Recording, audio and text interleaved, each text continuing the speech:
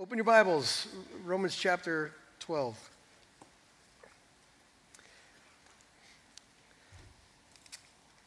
Last week we hung out in verse 11 of chapter 12. We're picking up verse 12 this week. And it was, to be honest with you, it was a relatively easy passage to preach. And I don't know if that's because it leans towards kind of my thing or not, or just because it seemed so inspirational, so driven. I mean, how could it not? Where Paul's simple three-phrase instruction is, because of the love of God, then just work really hard, church. And love him much, like feel it deeply and serve the Lord. That's such an inspirational kind of, it almost reminds me of like a Mel Gibson Braveheart moment, you know, when he's standing in front of his guys and he says, they can take our lives, but they can't take our, it's so inspirational, you know. And so Paul kind of like screams out in verse 11 to work really hard and care very deeply and serve the Lord. And I guess in essence, we can paraphrase it that we get to serve Jesus with everything we've got. If you want to just boil it down, and that seems to be an easy thing to talk about. Verse 11, if you want to look at it this way, it's much like a, let's go take the hill. It's let's go get it done for the King. Verse 12 is not like that at all. If verse 11 looks very proactive and very inspirational, and let's take the hill kind of a verse. Verse 12 is more like this. Let's hold our ground. Let's be strong. And because what Paul implies here in this verse, in three encouragements, is the reality of problems and the reality of opposition and pain in the Christian life. Okay? And so now you know why. We've got to look at this thing very closely, because most people wouldn't willingly choose to sign up for problems and pain. Okay? That's why we got to look at this like, okay, let's hold our ground in our faith in the midst of that kind of thing, which, by the way, isn't a very popular message if you're just looking at normative Christianity out there as it's portrayed on TV or top seller books. And to be honest with you, and I hate to stereotype everybody so much, but that doesn't sell too well. It doesn't draw the numbers. What does is if you tell them God's really into your happiness and he really wants you healthy and he wants you healthy and he wants you rich. That sells. Now, who wouldn't want to hear that? And so what's perpetrated on the church, and I use that term very loosely, is this idea that God is more interested in you than he is in him, which is heresy. Shouldn't have to tell you that, but you should know that. I don't know if you noticed, there's a little video, I'm not even going to tell you who, but it's kind of been going viral this week by a very predominant television preacher ministry, okay? This is what they said. I don't know if it was last Sunday or in the last week or month. Now, tell me if you spot anything wrong in this paragraph. I just want to encourage every one of us to realize that when we obey God, we're not doing it for God. I mean, that's one way to look at it. We're doing it for ourselves. Because God takes pleasure when we're happy. That's the thing that gives him the greatest joy. So I want you to know this morning, just do good for your own self. Do good because God wants you to be happy. When you come to church, when you worship him, you're not doing it for God, really. You're doing it for yourself because that's what makes God happy. See any problems? Okay, good. I'm glad I don't have to preach that. That's what's perpetrated out there. That God is interested in you so much that he'll sacrifice himself to just to make you happy. And yet you would have a serious problem with most of what's written in this book if you believe that. Because these are some of the things that the scriptures say. Peter said in 1 Peter chapter 4, verse 12, "Beloved, do not be surprised at the fiery trial when it comes upon you to test you as though something strange was happening to you." Peter just implied that you should know this. It isn't strange to suffer. Philippians 1, verse 29, Paul said, "For it has been granted to you that for the sake of Christ you should not only believe in him, but also suffer for his sake." Jesus said in Luke 14, "Whoever does not bear his own cross and come after me cannot be my disciple." There is the object of pain and torture and sacrifice that Jesus says the Christian must pick up and carry to follow Christ. Now that message there is radically different than what you hear.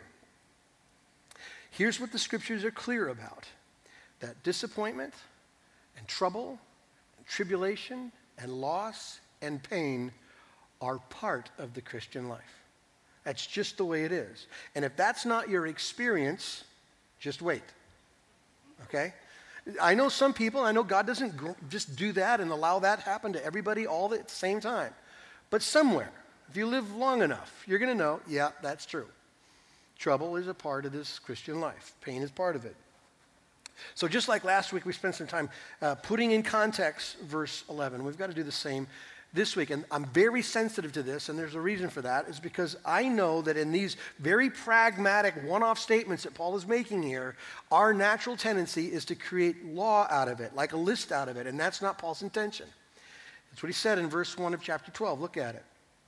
I appeal to you, therefore, brothers, by the mercies of God, to present your bodies as a living sacrifice. Now, that mercies of God is basically pointing to the last 11 chapters of God's grace extended to blind, dead sinners who don't ask for it, don't deserve it, and don't earn it, okay? In view of what God has done exclusively for people who by faith trust in Christ, he begins to lay out for us what we look like in Christ, okay? Not a list to make ourselves acceptable, not a list to save ourselves, but simply an expression of what God does in people who've been saved by Jesus. Make sense? Okay, so it's essential that we get that.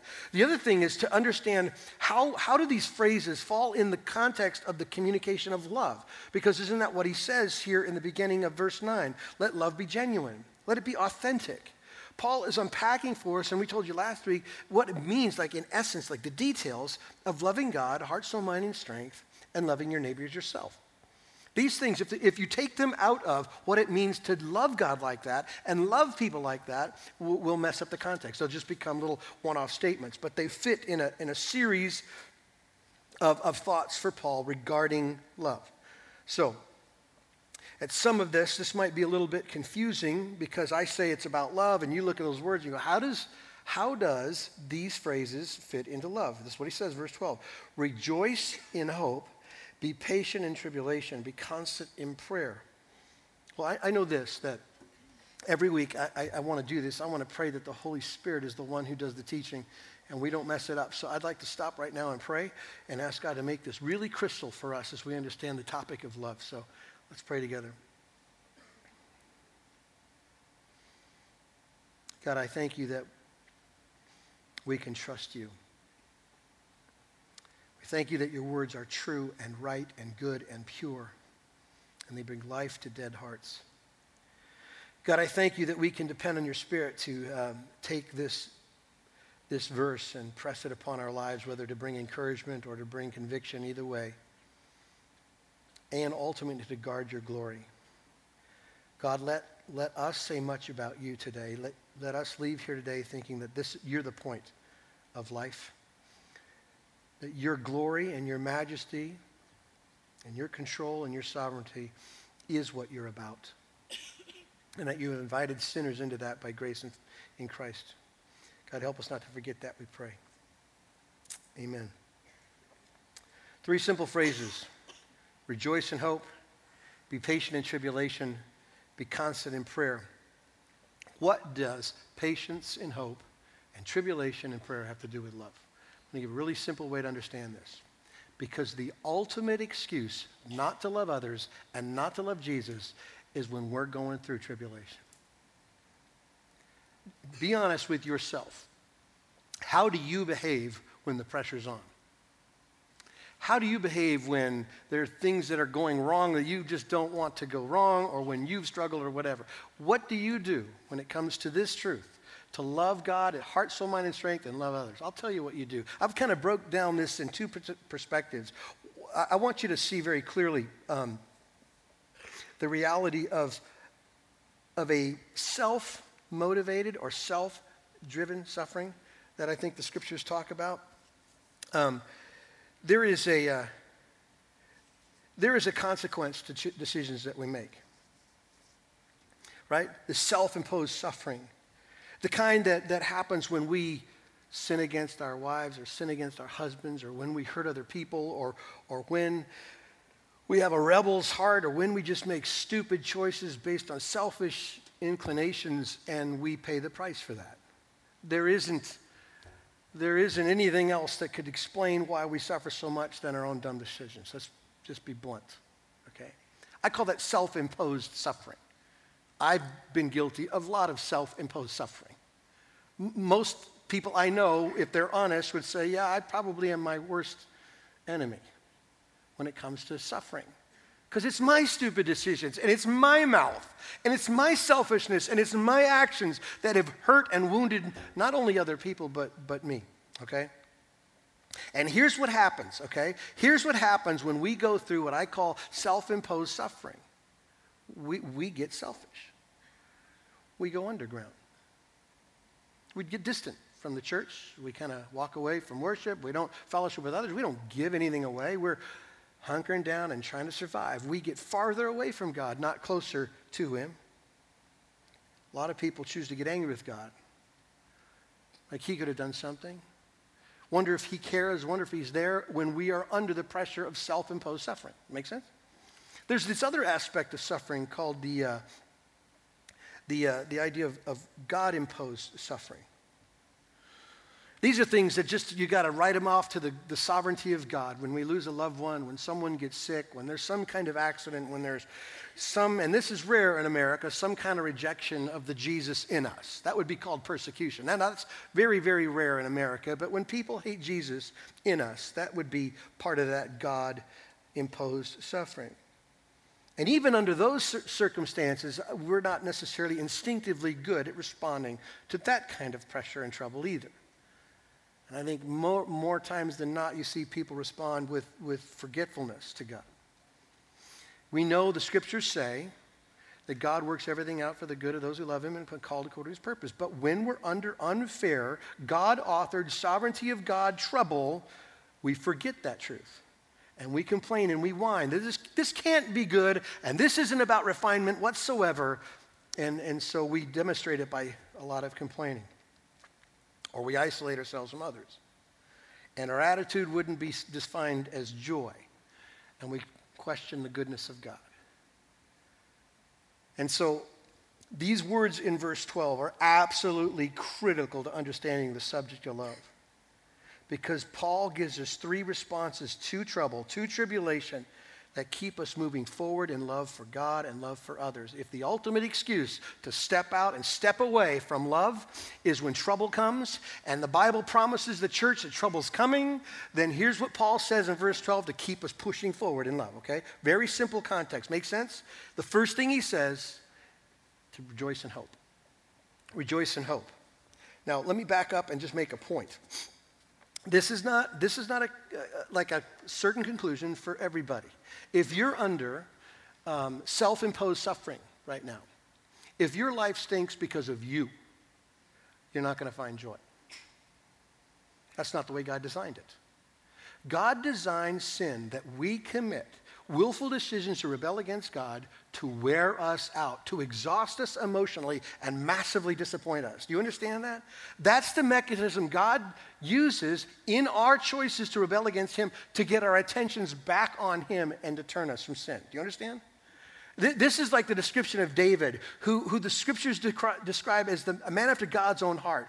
After his sin of adultery with Bathsheba, describing in Psalm 32 how this feels. He described it very bluntly. When I kept silent about my sin, it was like my bones were rotting in my flesh. That's what sin does. And that's what God used to turn him from sin back to his Savior. So if you're under your own weight and condemnation of your own dumb, sinful decisions, joy's not going to be found. It's going to be miserable until you turn from your sin into your Savior. Make sense? Okay. Let's define rejoicing in hope. Let's start by telling you what it's not. This is not, like we said last week, a personality. This phrase is not for the positive people in the room. You know, the ones who always look on the bright side, the ones who are always encouraging, it's just their inclination. That's not what Paul is suggesting here. He's not suggesting wishful thinking. Like, just look at something and go, man, I hope that's going to happen. You know, I don't know if you saw this week the story about the woman, 90-year-old woman, who her husband went to World War II, and died, and they found him just like 6 months ago. And so she buried him this last weekend. Last time she saw him was 70 years ago. And what she says in this article was, for 70 years, I was hopeful that we'd find him. Now, I understand what she's saying. But what truth is hope anchored in? Nothing. It's like you don't know if you're going to find him, and you don't know if you're not. It's just you don't know, but I understand that you desire it. But that's not what Paul's talking about here. Paul's talking about something different we'll talk about in a minute. It's not wishful thinking, and it's not a grin and bear it hope. This is classically Christian. Masks. Faking it. Like, how are you? Good. Like, that's the programmed response for Christians. Now, I don't want us to walk around and expose ourselves to everyone who asks us how we are, but you know what I'm talking about, right? The plastic part of us, the grin and bear it part, that's not what Paul's talking about either. This is anchored in something way more significant. So here is where this rejoicing in hope is anchored. First thing, it's a work of the Holy Spirit. You have to understand something, that everything good, God is the cause of. Do you believe that? Seriously. Like, you can't just fabricate joy in trouble. You can't do that. It's a work of the Holy Spirit, just like life, just like when you confess Him, just like when you confess sin, just like when you serve other people, when you love other people and God. The Holy Spirit is working in you. So understand its source. This kind of joy comes from a work of the Spirit in you. Its focus is on the Son. In other words, it's the gospel. Where does ultimate joy in hope come from? We are sinners separated from God because of our sin, doomed to hell and destruction for all eternity. Jesus left heaven, came to the earth to give life to sinners. It's the gospel. That's a true fact, that nothing can separate us from the love of God. Nothing can condemn us. God remembers our sin no more. Where does this unbelievable foundation of rejoicing hope come from? From the Holy Spirit, the work of the Son. And it's this kind of hope believes every promise of God. Every promise is fact. That we can actually look at the scriptures when it says, hey, by the way, these bad things God's producing a good work in spite of how we feel about that circumstance, we actually believe His words more than how I feel.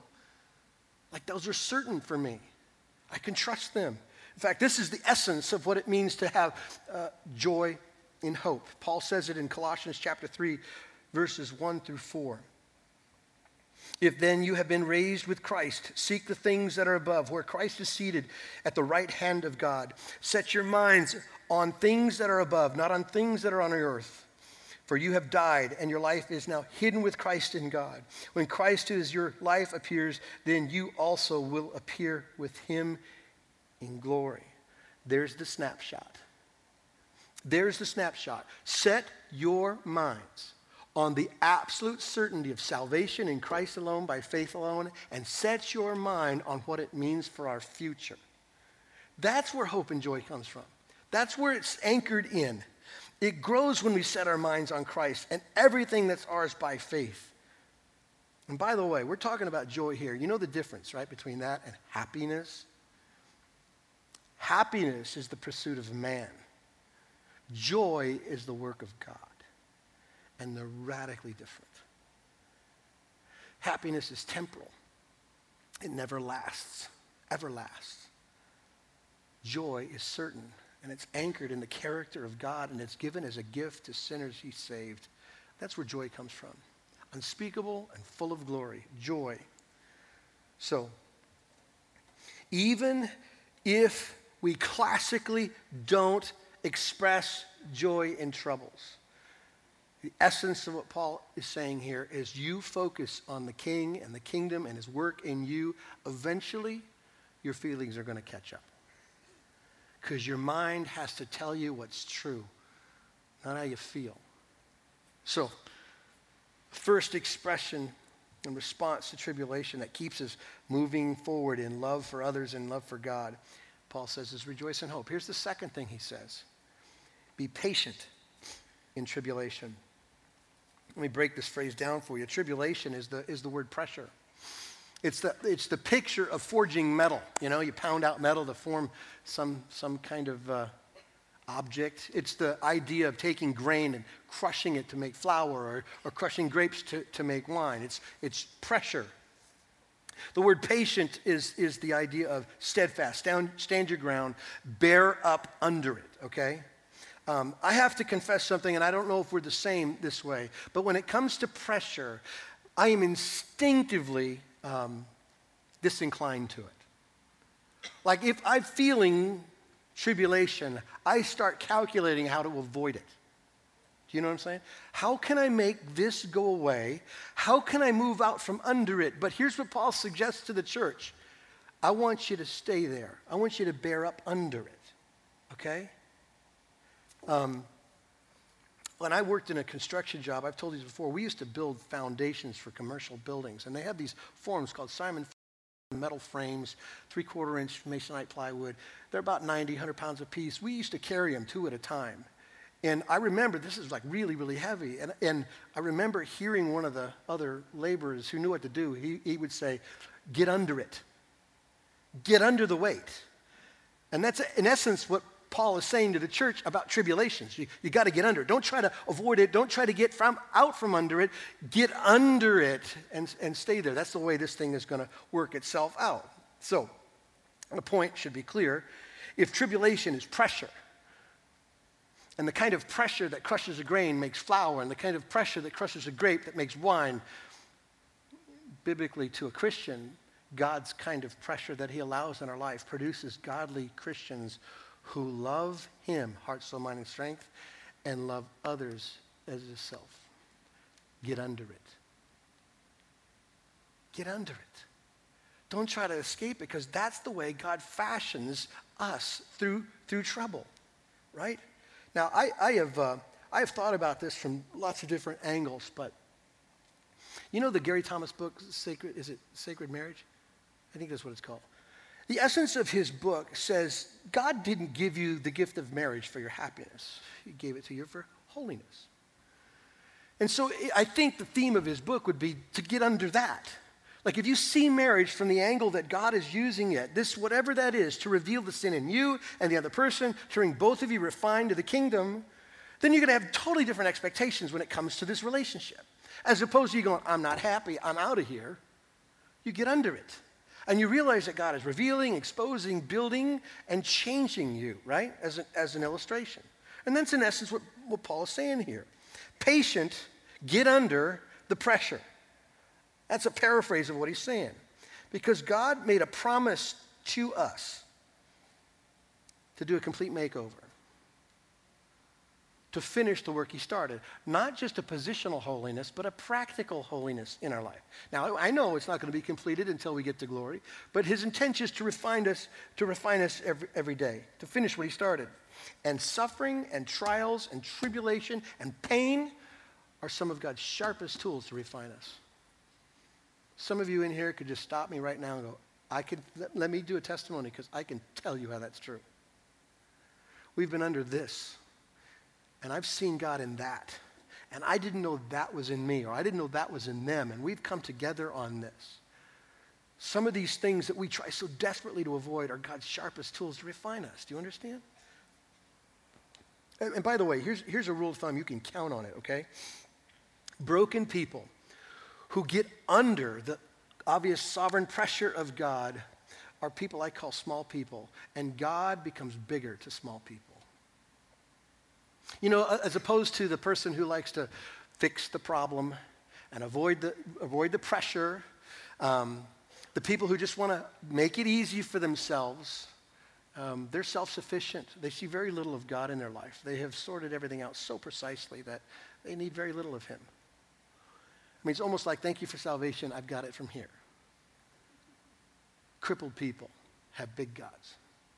People who walk with a limp, who know they're without any hope, that they have nothing to offer, that God is exposing, revealing, and pressuring them to produce an eternal weight of glory. That person, and I call him the small person, the humbled person by God, has a big God, because God is the one who's clearly doing all the good work. Does it make sense? So, we've seen two things so far. In view of the mercies of God, to avoid the excuses that we typically throw up to not love others and love God as much as we possibly can, Paul says, I want you to rejoice in hope. Don't just pretend. Believe the truth. Believe the truth more than how you feel. Get under the pressure of God. Get under the weight of this tribulation because he's producing in you godliness and holiness. Here's the third thing he says. Be constant in prayer. The verb form of constant is the idea of like gluing, adhering to. It has the idea of persisting in. The word is devoted. Some of your texts might even use that phrase, devoted in prayer. It's exactly the terms or the phrases used to describe the early church. If you pick up Acts chapter 1 or Acts chapter 2, they devoted themselves to the apostles' teaching, to the breaking of the bread, to fellowship, and to prayer. That's exactly what Paul is encouraging us to do. If we're going to keep pressing forward in love for others and love for God, then we have to be consistent in this. I don't know if you were here 2 years ago when we kind of presented to you what we called the essential elements, and it was just a way to put handlebars around what we think the scriptures say the church should be about. Nothing novel, nothing cute, nothing so narrow as just to do one thing. It's like, this is all that God said the church is to be about. Do you remember this? And we spent some time kind of making it on videos. When you come in early, it's up on the screen. It's out on the banners on the commons. But here's what we ask God to do in us and with us. That a person who's trusting in the grace of God to live and work out his faith is a person who serves the body, who's intentional about his evangelism, meaning we are the voice of God's gospel in this world. We are called to be a biblical community. We know what that means. We are not lone rangers. We are called to live this faith out in the one another's, okay? We understand that God is a giving God, and by replication, his people are a giving people. So generosity is what we want to be known for. We understand that this is the infallible word of God. Every word of it is profitable for man. And so we want to teach it with the authority that God provides. And the last one, prayer. And we put it on there, and I put it on there specifically because everyone would say, yeah, Christians pray, but I believe it much more deeply in this sense. I think prayer is a better indicator of what we believe than what we confess. And so if we're not a praying people, then what we confess really has no merit. James says, don't just be hearers or, people who know, but be doers of the word. The practical outworking of what we confess is the point of this.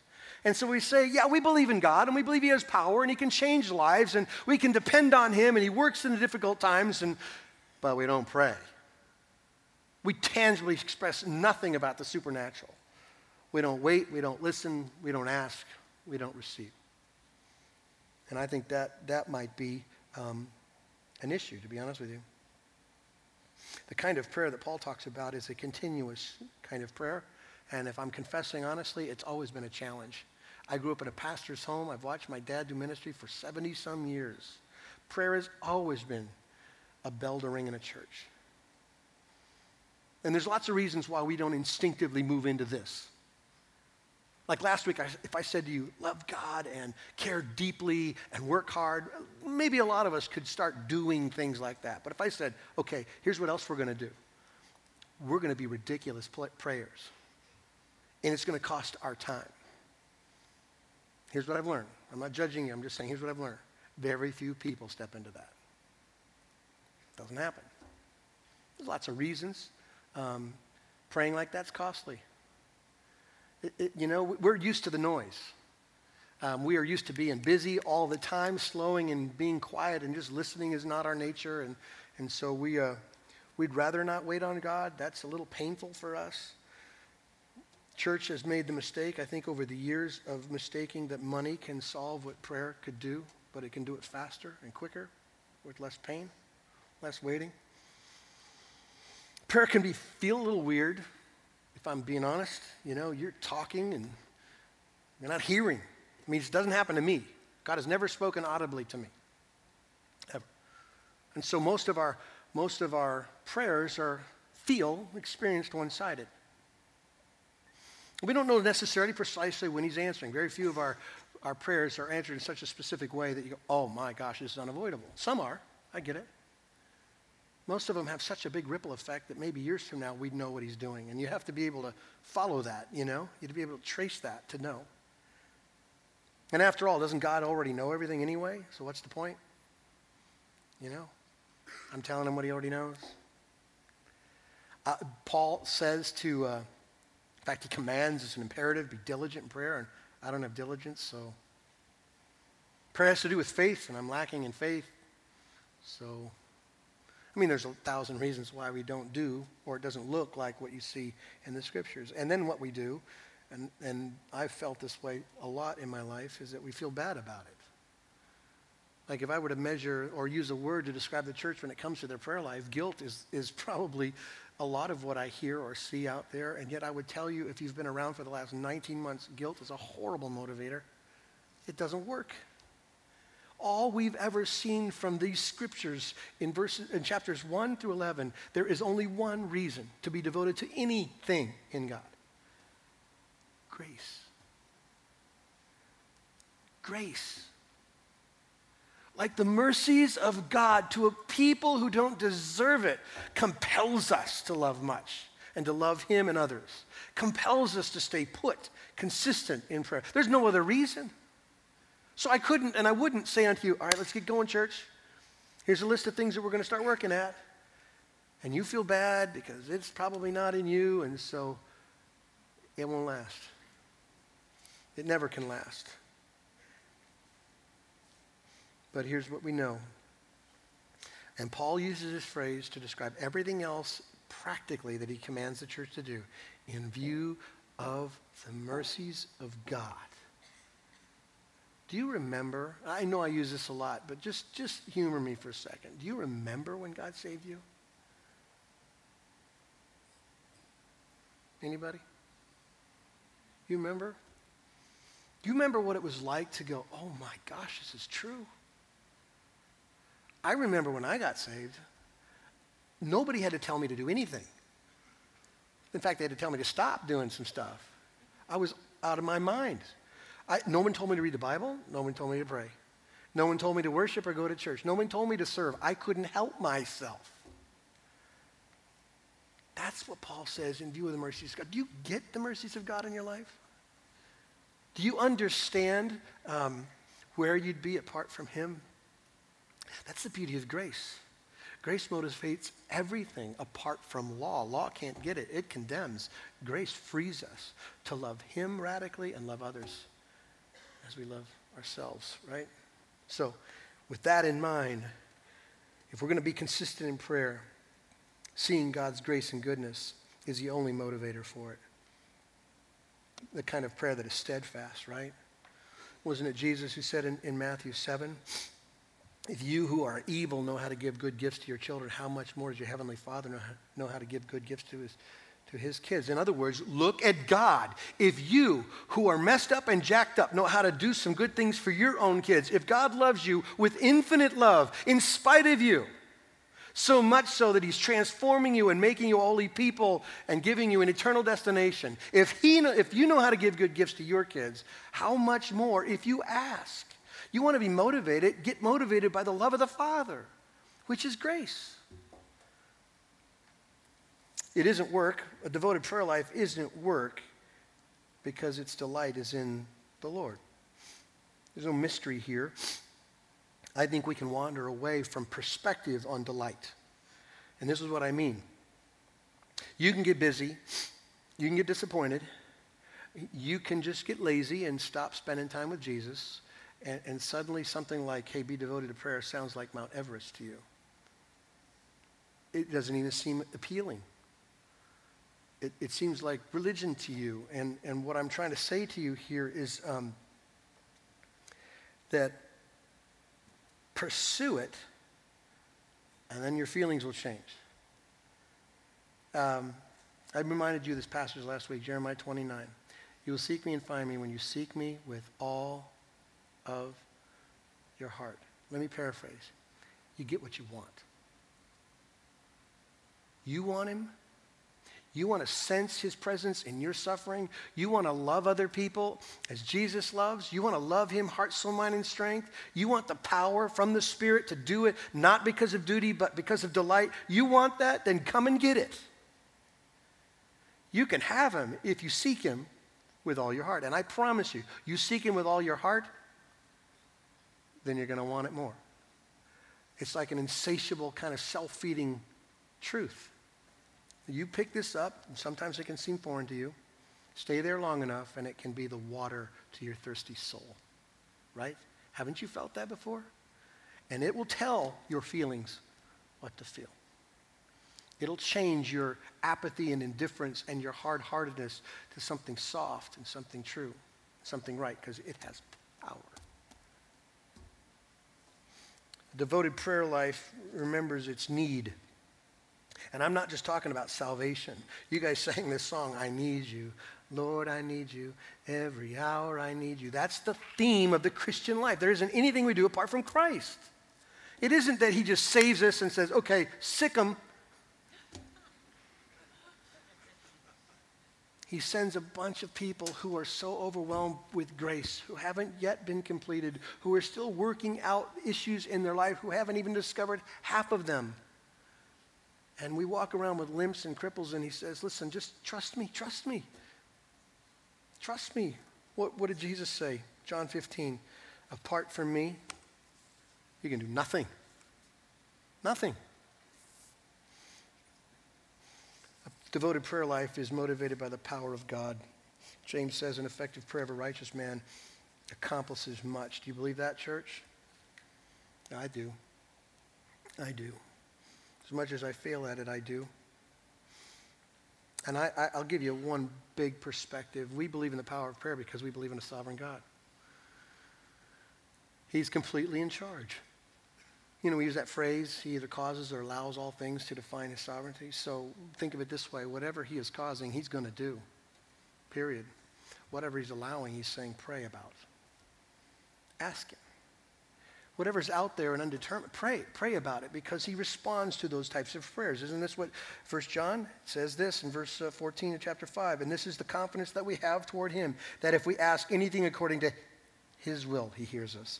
And if we know that he hears us in whatever we ask, we know that what we have requests, we will have of him. John 14, Jesus said, whatever you ask in my name, this I will do, that the Father may be glorified in the Son. If you ask me anything in my name, I will do it. He's asking us to participate in prayer, to pray faithfully. Here's what we know, the scars of sin that we perpetrate on ourselves and other people, the world's reaction to Jesus and us will give us the ultimate excuse not to love. Make us sit down and check out, move away from people, get a little cynical, get a little bitter, trying so hard to get out from underneath God's pressure. But here's what Paul says. You need to look to the hope that God has clearly communicated to you that's more true than what you see with your eyes. You need to get underneath whatever pressure God's putting in you, because that pressure is going to reveal you, it's going to expose you, and God's going to heal you. And you need to pray diligently, because that's how we get strength in the midst of this. Constantly trusting him and asking him all the time. So I'm going to give you a couple things to think about when you leave. And I didn't mention it before, and I want to mention it now. What I have just told you is not a Lone Ranger task. This stuff happens in the context of the one another's community. If your effort to love God and love others is crippled because you're such an isolated person, then you're outside of the commands of Scripture, because the Bible says pray for one another, encourage one another, build each other up, right? Those are the commands of Scripture. We live in the context of a group of people, the church, that he's given his life for. So if for you see this text and go, well, I haven't been patient in suffering and I don't have much hope. And I would say maybe one of the reasons why is that you're absolutely alone in the journey. You need to get connected. You can go out in the info desk after we're done and say, get me connected, and someone will make that happen. Let me give you a little exercise to do, okay? If you are one of those people who would define yourself as suffering poorly, then I want you to step back from your particular scenario and rewrite it as Jesus is king. Okay? Just try this. Whatever particular difficult circumstance you're in, however you feel you've poorly reacted to it or tried to get out from underneath it, how you've not loved others and not loved him, simply back up to where you can perceive somewhere it started and just say, what would happen if he was king of all this? as opposed to me doing what I wanted, opposed to me avoiding him, opposed to me just simply rejecting what I already knew to be true, what would it be like if he was certainly and absolutely king of every circumstance? And my guess is when you're done with that exercise, you're going to end up at a different place than you are right now. Convicted, transformed. And one last thing. If you're overwhelmed with some trouble in your life, it's probably because you spent too much time thinking about trouble and not Jesus. I understand how it can happen. It feels like the only thing, doesn't it? But that's why we have to tell ourselves something's greater than what I feel. Something's greater than what I see it circumstantially right now. It is the truth of what God is doing in it, how God's perfecting me in it, and the future glory that awaits. So we maybe complain too much. We are trying to find man-made solutions. Paul says, no. Be constant in prayer. Be dependent on God in this thing. Let's think about a way to illustrate what it means to be constant in prayer, because I know some people can go, wait, what does that look like? Like, I don't know if I can just pray all the time. I got things to do. Here's what maybe corny illustration. I remember in the 80s when cell phones came out. Does anybody remember that? A couple of us. I had a boss who had one of these giant boxes bolted in his truck, okay? Big, huge thing attached to something in the trunk. And I remember the day that he put one in my truck. I was so blown away that there was a phone in the truck. And I would just call my wife and say, talk to me. This is so cool. Just say something. And we would drive around. I was amazed that there's cell phone technology. Well, now we have, every one of us almost have a smartphone in our pocket. And this is what I do with my smartphone. Anytime any illustration comes up, any thought that I have, any definition I need, anything I want to laugh at, something I want to read, I want to occupy my time, guess what I do? Smartphone. Can I just suggest to you that's a great illustration of what it means to always be on the line with God? To always know that, hey, I've got a question, I got a thought, I got a concern, I got a want, I got a whatever. It's like, pick it up. We got this wonderful thing called prayer. The Holy Spirit is listening, and God is loving his people. And I think if we're going to follow these commands as Paul gives them and not mess them up and turn them into law, then we have to understand that in the context of loving other people and loving God with everything we have, then the reality of it is I have to focus on this unbelievable truth, the gospel that not only saves me but transforms me, that he uses pressure to do it, and I have to be constantly reminding myself by prayer that it's true. Asking for the ability to live that way, right? Make sense? Let's pray together. Father, we ask for your strength and power and provision. God, we ask that you would give us joy, not happiness, but joy. Joy that's anchored in truth and anchored in promises that you made and in your character, the kind that doesn't fade. God, I pray that you would give us the ability to get under the trouble, knowing that the work that you're doing is about holiness in us. God, I pray that you would keep us dependent in our prayer life. Keep us constant in prayer, because the end of it all, the goal of it all, is to love you with heart, soul, mind, and strength. God, help us do that. By the power of the Holy Spirit, we know it will. We pray in Christ's name. Amen.